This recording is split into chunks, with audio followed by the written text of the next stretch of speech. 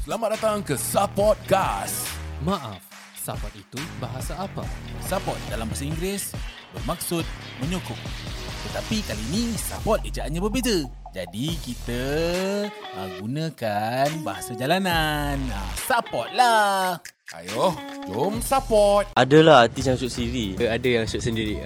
Cara diorang shoot sendiri macam mana? Dia macam diorang show off kat social media that they are very popular. BBNU semua shock sendiri lah. Fikir dorang up gitu.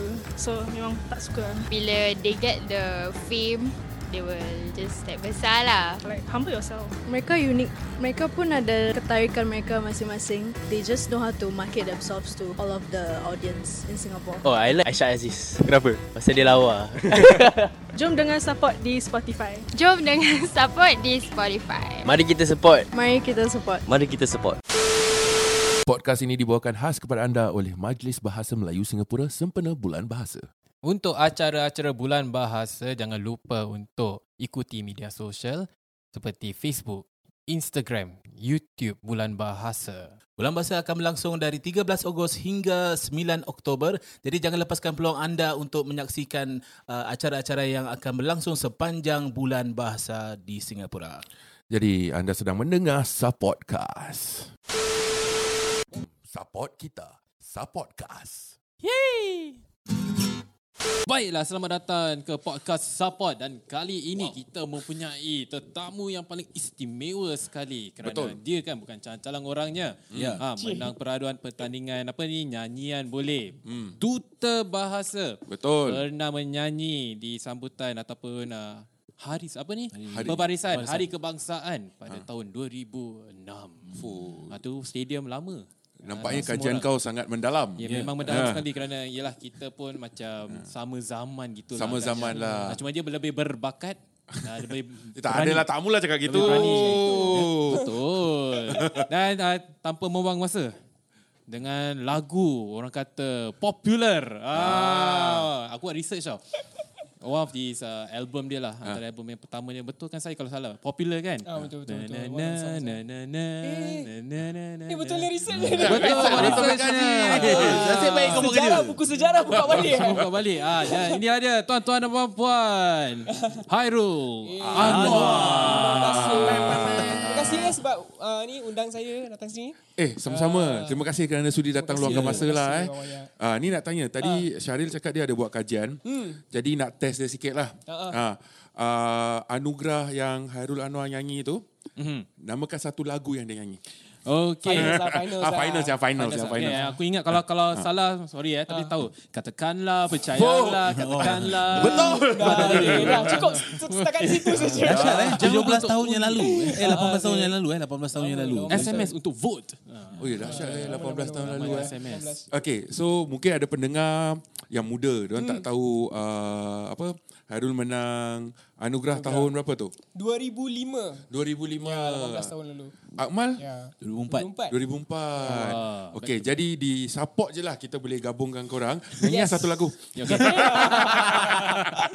Tapi kalau nak tahu kan, sebenarnya masa saya bertanding dalam anugerah 2005 tu kan, Akmal antara mereka yang saya dapatkan mungkin nasihat, dapatkan bantuan dari segi macam mana pilihan lagu, nak nyanyi macam mana sebagainya. Dia banyak membantu. Padahal aku baru setahun yang lalu aku baru buat pertandingan. Macam faham je nak kasi. Bagus lah, kita belajar dari Zuharin sebelumnya kan. Dahsyat lah. Pasal untuk pertandingan akhir tu saya dengan Hyrul berduet. Betul. Kita dah tu lagu dia. Lagu apa korang duet tu? Berhenti berharap. Ya, betul. Tapi lepas tu sambungan berharap. Ada harapan lah. Ada harapan lah. Harapan cerah lah lepas tu kan.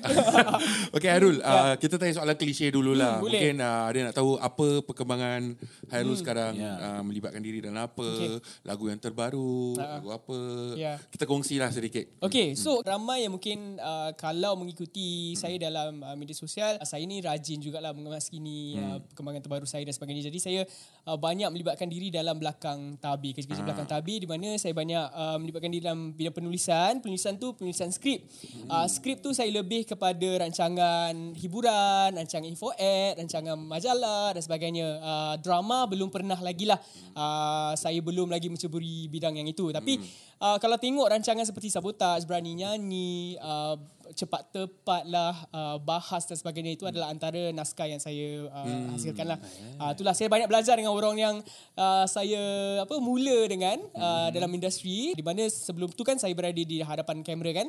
Tapi bila dah berkenalan dengan mereka semua, mereka juga banyak membantu mengajar saya dan sebagainya. Jadi ini untuk saya mengembangkan lagi ilmu yang saya belajar di sekolah lah. Sebab saya belajar di sekolah pun belajar tentang media juga. Media komunikasi. Sekolah mana dulu? Sekolah Politeknik Singapura. Okey, jadi lagu yang paling terbaru. Okey, kalau lagu paling terbaru saya kira dah lama juga saya tak buat lagu. Tahun lepas saya bergabung dengan seorang penyanyi muda lah, yang mana sebenarnya beliau ni daripada kecil-kecil saya dah nampak beliau nyanyi di dekat CCTV, selalu buat persembahan untuk rancangan-rancangan macam Tak Cilik dan sebagainya. Izzati Halil, dan saya tahu yang dia sangat berbakat. Suara ni memang semakin besar, semakin dewasa, semakin mantap lah suaranya kan. Jadi saya melamar dia dalam lagu untuk nyanyikan lagu yang saya tulis. Dan itulah lagu Dua Dalam Satu. Siapa yang boleh dengar di Spotify jugalah. Okey, Mat, nanti kita buat lagu Tiga Dalam Satu. Kopi. Betul. Okey, jadi nak tanya, kita masuklah ke wawancara dia lah. Ya, saya. Wawancara. Wow. Macam kena RTF. Nak kena keluar super wawancara. Apa? Orang TV media dah cakap super dah kat bawah. Okey, kenapa menceburi bidang lain ni? Adakah sebab dah penat nyanyi ke macam mana? Okey. Menyanyi ni tak pernah penat sebab itu passion ataupun minat yang utama sekali. Jadi kita kena jadi realistik di Singapura kan. Ni dah serius. Sebab kita harus realistik di mana di sini kita harus pelbagaikan kita punya kemahiran, kita punya bidang kita ceburilah. Sebab kalau nak dikatakan kalau kita hanya bergantung pada nyanyian saja, kita tak ada industri muzik tu sebenarnya. Seni kita dalam muzik tu kecil saja. Kalau nak dikatakan macam pop muzik dan sebagainya kan, tak sebesar kalau kita bandingkan dengan Malaysia, Indonesia dan sebagainya kan. Betul. Di sini kalau nak hanya bergantung pada satu nyanyian, agak sukar untuk menjaminkan kestabilan ekonomi anda lah kirakan. Ini secara jujur lah. Jadi saya harus kembangkan lagi bakat dan juga ceburi bidang-bidang yang dapat orang kata luaskan lagi kemahiran saya. Dan bila kita luaskan lagi, banyak lagi opportunity kita dapat kan, peluang yang kita dapat. Bila kita dapat peluang tu step by step lah, daripada bawah, mungkin daripada penulisan anda boleh cuburi bidang penerbitan, pengarahan dan sebagainya. Jadi ini adalah salah satu strategi bagi orang-orang yang melibatkan diri dalam bidang seni. Saya rasa Akmal pun begitu juga. Betul tak? Ya, betul. Yes. Kau buat apa lagi, Mal? Apa ni? Biasalah. Buat benda-benda dia. Tapi betul. Apa yang Hyrul cakap ni memang betul. Dan sebenarnya bukan hanya di Singapura. Tadi pagi aku dengar radio Malaysia dan mereka juga berbual tentang perkara ni. Ada satu Best FM lah. Pelik aku dengar Best FM. Anyway, Best. So dia berbincang tentang artis yang harus buat kerja-kerja lain lah. Seperti menjual jualan, ada buat modeling, berlakon, mengarah, macam-macam benda lagi. So sebenarnya bukan hanya di Singapura, di Malaysia juga ada yang memang ada penyanyi yang betul-betul hanya nyanyi saja, dan ada juga yang menyanyi dan buat modeling. Kerana salah satunya untuk aku lah, apa yang aku rasa ialah penyanyi ni kan dia itu dia panggil dia seniman ya. Jadi seniman ya. Jadi harus gitulah. Jadi harusnya kembangkan bakatnya. Harus pergi nak cuba benda lain lah. Cuba itu, cuba ni. Okey, sambil. Tapi walaupun kita buat benda-benda tu semua, dia tak menghentikan kita daripada kita punya minat dalam nyanyian tu. Sebab dalam masa-masa yang ada kan in between ataupun masa lapang sebenarnya, kita masih lagi menulis lagu, masih lagi membuat persembahan di luar dan sebagainya. Kerana kalau nak dikatakan berapa banyak persembahan kita boleh buat di Singapura ni kan. Jadi kita boleh tahulah, okey, untuk rancangan ni mungkin kita ada peluang untuk buat persembahan dan sebagainya, dan acara-acara di luar pun tak banyak juga. Jadi harus ada orang kata balance lah, keseimbangan lah di situ. Pasal aku dengar korang berbual tadi kan, korang betul-betul media train korang macam apa tu. Well. Dia bukan apa. Pasal kita kena fikir pasal masa depan. Masa depan masih ada kerja lagi. Kalau tak job tak masuk. Faham. Okey, kalau kita punya topik hari ni, kita ada buat wawancara di jalanan lah. Yang cakap pasal penyanyi-penyanyi Singapura ataupun senang cakap industri penyanyi Singapura ni. Ramai yang kata macam, penyanyi Singapura ni tak best sebab diorang syok sendiri ataupun diorang ikut-ikut. Mungkin Hyrul ada pandangan tentang persepsi tu? Ataupun Hyrul setuju dengan pandangan tu? Apa yang dia cakap tu? Okey, antaranya dia cakap penyanyi kat Singapura ni syok sendiri. Okey, sebenarnya kita tak akan syok sendiri kalau ada orang yang memberi sokongan lah. Kita buat tu semua untuk mendapatkan sokongan. Tapi kalau tak ada orang yang membuka hati untuk memberikan sokongan ataupun sekali-sekala tu berilah kita ruang, peluang untuk artis ataupun penyanyi di Singapura ni menunjukkan bakat mereka untuk menghasilkan naskah-naskah baru ataupun lagu-lagu baru dan sebagainya. Jadi kadang tu mungkin jika anda terlalu sangat mengikuti apa yang berlaku di pasaran luar dan terlalu mengikuti apa yang di sana, dan kami di sini terbengkalai lah. Kan, betul tak? Jadi kalau anda tidak cuba, kerana kadang-kadang saya pun agak macam bukan terkilan lah, tapi agak terkesan juga bila berada di luar. Kadang mereka tanya, dah lama tak muncul TV ataupun dah lama tak keluar lagu baru. Padahal baru keluar lagu baru Spotify. Baru keluar. Kerana saya boleh tanya, bila kali terakhir anda menonton televisyen atau bila kali terakhir anda mendengar Spotify, kan? Sebab mereka tidak pergi ke Spotify, mereka tidak cuba mendengar radio dan sebagainya. Itulah mungkin antara masalah mereka tidak tahu ataupun tidak ingin, tidak ambil tahulah. Saya rasa ambil tahu tu paling penting sekali lah. Mungkin kenapa diorang tak nak ambil tahu? Sebab Singapura, sebab dia lokal. Stigma, dia ada stigma. Kalau lokal ataupun tempatan, itu mesti, tak tahu lah, selalunya kita macam lebih memberikan satu, apa orang kata, mengangkat lebih apa-apa kerja atau hasil kerja daripada luar negara. Sebenarnya kalau kita lihat betul-betul kalau nak dibandingkan dari mula, dari tahun-tahun bila saya dah mula tu, kita lihat pada quality music tu memang berbeza sangat kualitinya.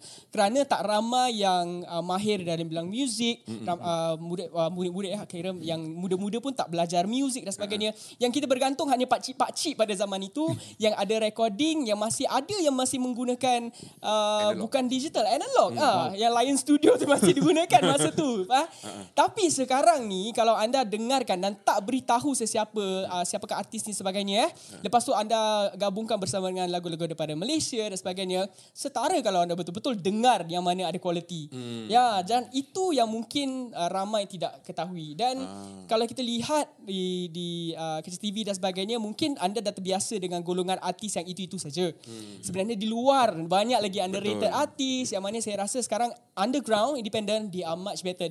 Mereka mempunyai bakat yang lebih orang kata boleh dibanggakan kerana mereka menghasilkan, menerbitkan lagu-lagu mereka sendiri, dan saya memang bangga sebab mereka lebih muda daripada saya dan mereka belajar di sekolah, mereka menghasilkan lagu-lagu yang kalau kita dengar kadang-kadang macam ini betul ke daripada Singapura, sebab kita dengar macam ni daripada macam budak Indonesia yang buat ke atau budak dari Malaysia yang buat dan sebagainya. So ni ada perkara-perkara yang mungkin kita tak dapat sampaikan kepada orang-orang di luar sana lah.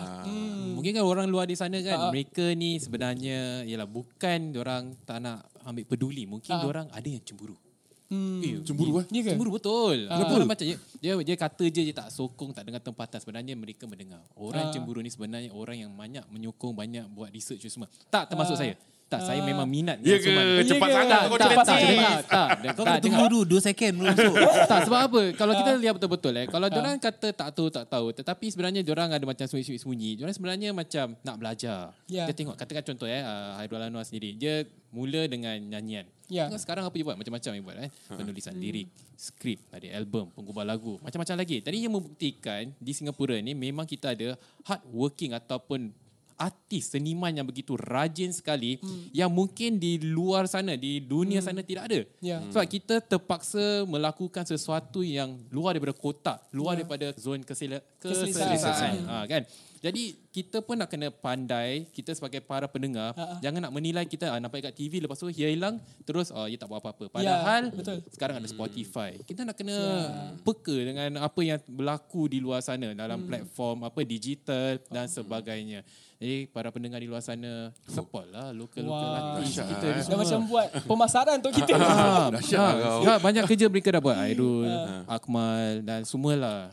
Jadi kita jangan adakan stigma. Diorang ni setakat talent time artist, that kind of thing. Padahal they are more than that. Ya. Tu nak lead to this question lah. Apa soalannya? Masuk tu talent time artist. Cantik tu. Sebab Akmal pun penyanyi daripada Anugerah. Walaupun before ni dia memang nyanyi Dikir Barat dan sebagainya kan. Ada tak orang pernah cakap, ni masuk competition, nyanyi kat competition je. Sebab selalunya yang macam tengoklah contoh-contoh artis-artis kat luar negeri kan, yang masuk talent competition selalu tak semaju artis-artis yang bergerak sendiri, yang buka peluang sendiri. Pernah tak dapat those kind of statement? Ya ke? Ada ke? Tak tahulah. Saya rasa tanya. tak. Itu mungkin pendapat masing-masing. Sebab kalau kat luar negara tu tak semestinya. Sebab saya rasa ada juga yang daripada rancangan reality dan sebagainya yang mencipta nama.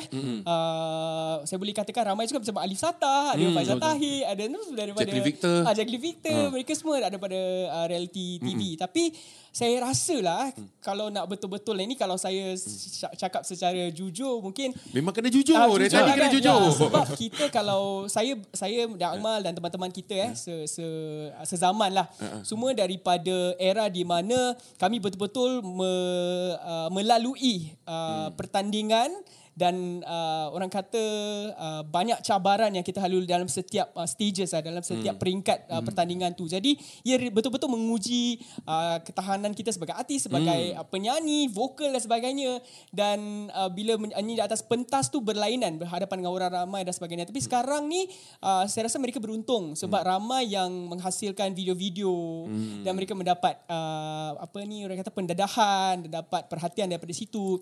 Yang kadang tu tak semua, tapi ada yang agak sukar bila diberikan pentas yang besar. Sebab rasanya berbeza, pengalamannya berbeza. Bila berada di atas pentas, bila harus menyanyi di halayak ramai, kadang tu dah lain. Mana nak layan orang di depan, mana nak keluarkan suara pun kadang sukar dan sebagainya. Tapi bagi kita yang dah biasa bertanding di atas pentas dan membuat persembahan secara live di atas pentas, keyakinan tahap keyakinan tu berbeza. Kita akan nampak dari situ ketaranya lah. Jadi kita tak boleh katakan yang hanya kita sebagai artis ataupun penyanyi yang dihasilkan daripada rancangan reality ni setakat di tokok situ sajalah kan. Takut situ saja. Tapi kita juga ada mereka yang bekerja kuat untuk terus menghasilkan karya-karya, terus membina nama sebagai seorang artis, pencipta lagu, penyanyi dan sebagainya. Sebab ramai yang inilah yang cipta nama jugalah. Okey, ada satu pertanyaan daripada saya. Maaf hari ini banyak nak tanya. Tanya je. Okey, Hyrul. Kau semua episode kau tak banyak tanya apa? Tak pasal ni. Tak payah baku ni. Tak payah.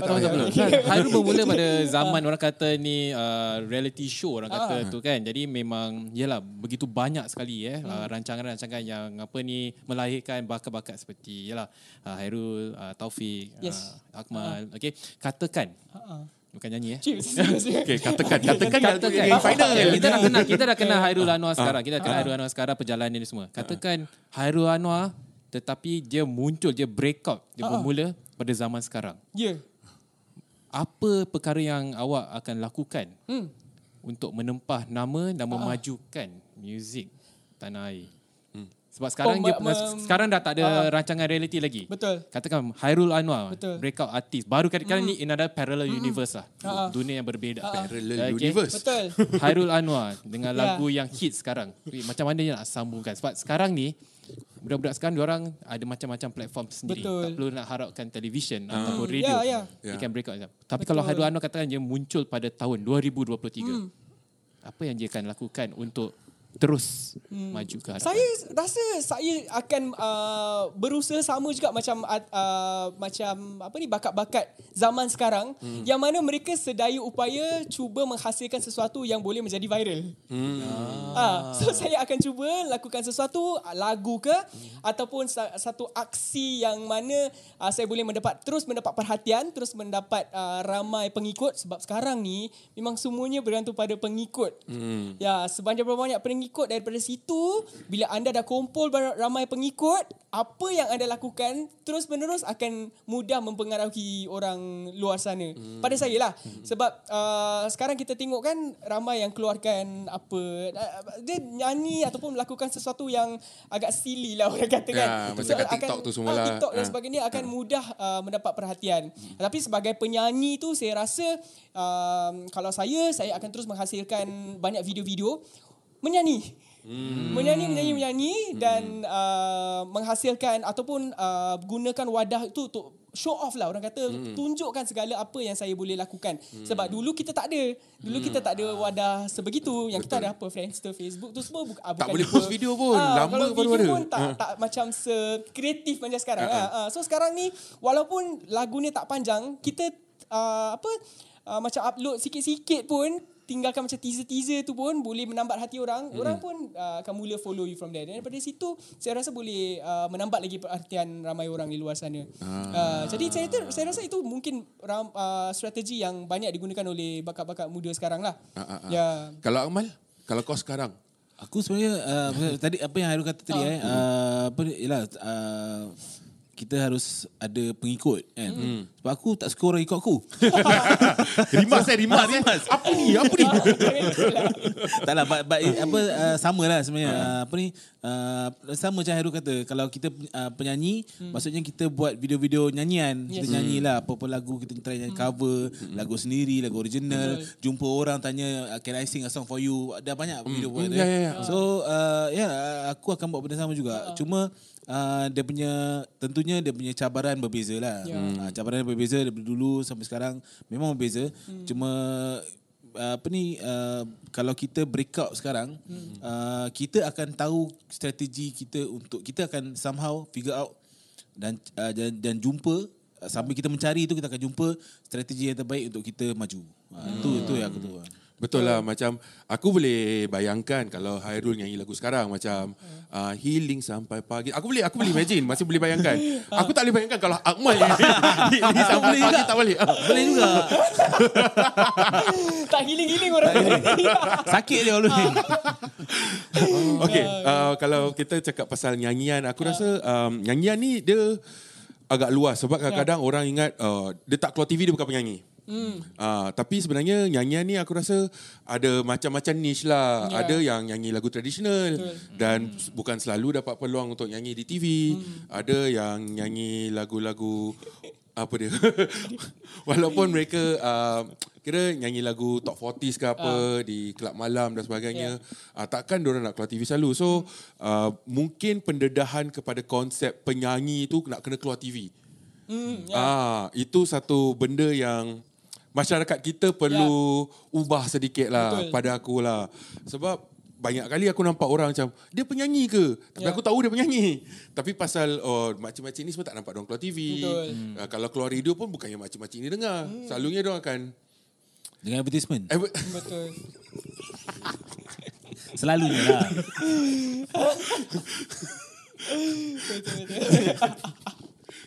Okay, jadi aku bersoalan.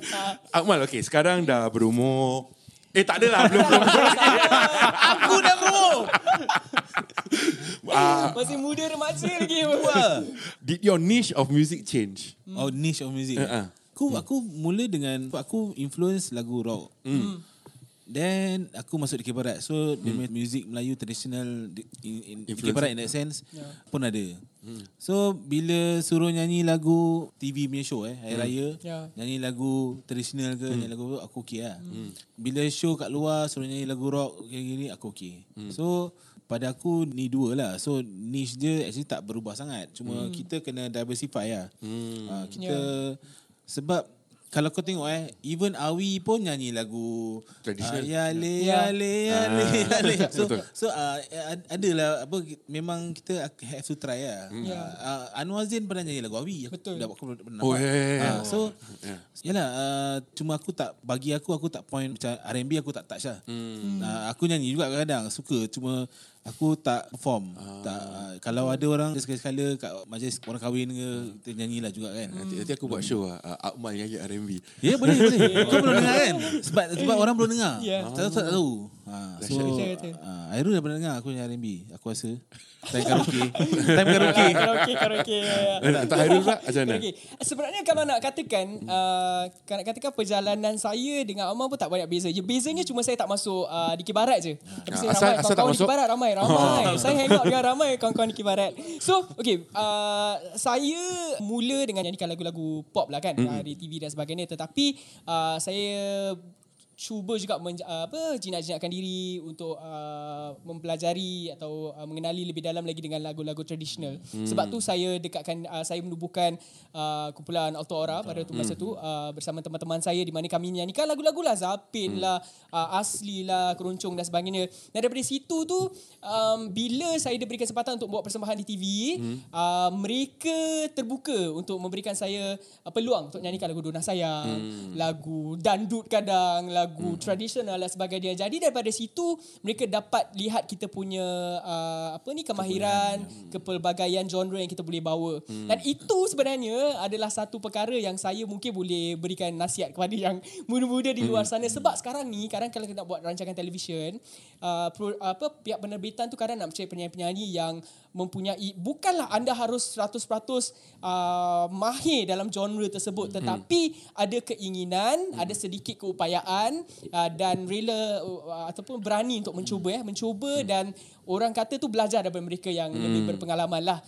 Sekurang-kurangnya cuba untuk menyanyikan genre-genre yang mungkin selalu ditampilkan di televisyen. Sebab televisyen, kalau nak berada di televisyen tu, kita tak boleh lepas daripada, kalau Singapura tu memang selalu nyanyi lagu pop memang lah kan. Tapi ada lagu tradisional, ada lagu pop ye-ye, ada lagu klasik dan sebagainya. Jadi bila anda mempelbagaikan bakat tu di situ, orang-orang penerbitan akan lihat anda daripada situ. Walaupun anda muda, tak kira lah. Muda tapi anda berkebolehan, mempunyai keupayaan untuk melakukan tersebut, mungkin peluang anda lebih besar untuk berada di televisyen. Dan dari situ penonton pula akan mengenali anda sebagai penyanyi di televisyen. Sebab kalau anda hanya menghasilkan lagu-lagu di Spotify dan sebagainya dan memberi fokus pada mereka yang generasi muda, yang tua, yang lebih berusia tu kurang mengenali lah. Jadi sukar untuk anda tembus masuk lah. Tembus masuk lah. Jadi mereka pun tak tahu budak-budak ni penyanyi ke, dari mana dia datang. Padahal mereka ada buat beribu-ribu streams di Spotify dan sebagainya. Tapi sebab mereka hanya terlalu terlalu fokus pada lagu-lagu indie saja, lagu-lagu yang mereka hasilkan dan sebagainya, tapi tak cuba lain-lain genre.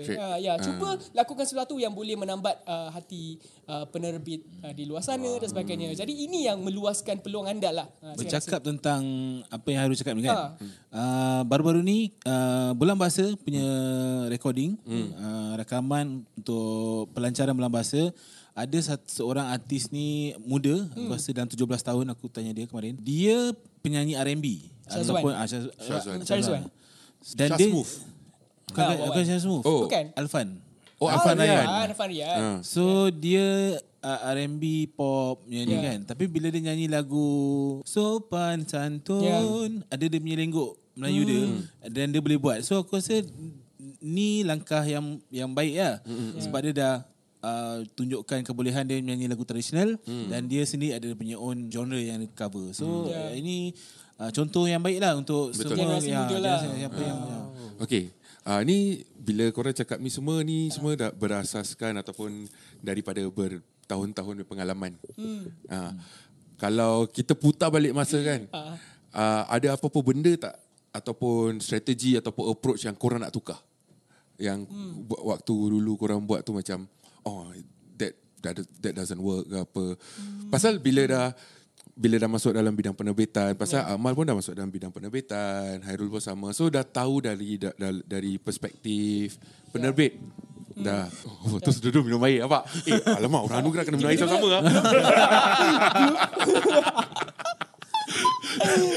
Ada benda tak yang you would do differently? Do differently. Kita beri yang pada abang dulu. Abang. Aku yang kena interview pula. Yelah, mungkin show hari raya tak nak joget square sangat ke. Tak ada. Aku sebab gini tau. Sebagai seorang performer kalau aku tahu dulu dan aku ada duit sen lebih sikit, aku akan engage stylist. Tapi sebagai aku as Akmal, apa yang aku dah buat, tulis ke belajar pergi ni, dan aku akan buat benda yang sama lah. Sebab semua menarik. Sebab kenapa aku tadi cakap aku nak engage stylist, sebab aku tak style. Sebab aku style dia gini lah kan. Marok kan, datang pakai baju hitam, sama juga lah, baju seluar jeans baju hitam, macam gitu je. So bila buat persembahan, kalau ada stylist, memang dia punya the whole image lain lah. Image lain. So yalah, itu benda yang aku nak tukar. Kalau macam dia dah memang style. Dia memang style. Sampai sekarang dia style tengok rambut. Betul. Buat, macam Korean. Ni fashion opa. Bukan opa OPH Bukan. Opa. Kalau fashion opa tu pakai baju butterfly. Okay, untuk Hyrul lah macam mana? Okay, kalau ni tanya secara peribadi kalau saya peribadi, kalau kita putar balik masa 18 tahun lalu, satu perkara yang saya ralat sikit lah sebab pada masa tu fenomena Anugerah Boys tu terlalu besar. Saya rasa besar sangat bagi industri TV di Singapura. Saya ralat sikit sebab kami tidak take advantage situasi tersebut untuk mengeluarkan album ataupun single dan sebagainya. Sebab kita tak ada lagu bersama. Orang semua tahu kita lagu Pop Ye. Itu pun bukan lagu kita. Tu cover finals lah kan. Orang ingatkan lagu kita, padahal bukan lagu kita. Tapi pada masa tu kalau kami telah mengeluarkan album dan sebagainya, mungkin itu akan menjadi perjalanan yang berbeza bagi kita semua. Sebab daripada situ kita dah dapat lihat sokongan yang betul-betul ikhlas, dahsyat daripada penonton. Sebab masa tu tak ada media sosial. Semua nak jumpa kita, nak beri sokongan, mereka harus datang. Dan mereka betul-betul datang ramai di mana kita berada kan. Itu yang menunjukkan yang mereka betul-betul memberikan sokongan. Jadi kita tak dapat replicate ataupun ulang kembali saat-saat begitu. Sebab masa tu pun reality TV dah ada penghujung je lah. Kan dia sekejap aja, selepas tu dah tak ada.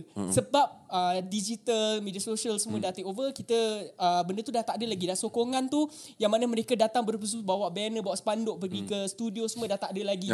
So saya rasa kalau masa tu kami keluarkan album dan kami berempat ataupun pergi ke Malaysia dan sebagainya untuk pemasaran sebagainya. Sebab masa tu kalau betul-betul kita di Singapura belum lagi memahami bagaimana untuk memasarkan artis-artis muzik Singapura. Yang ada pada masa tu cuma ada Taufik yang dihuruskan oleh syarikat beliau lah. Dia syarikat beliau lebih kepada lagu-lagu Inggeris cara yang berbeza lah. Tapi kita betul-betul Melayu, industri Melayu. Tapi siapa? Tak ada macam syarikat label yang besar di Singapura yang boleh kalau kita masa tu mungkin ada perundingan bersama dengan syarikat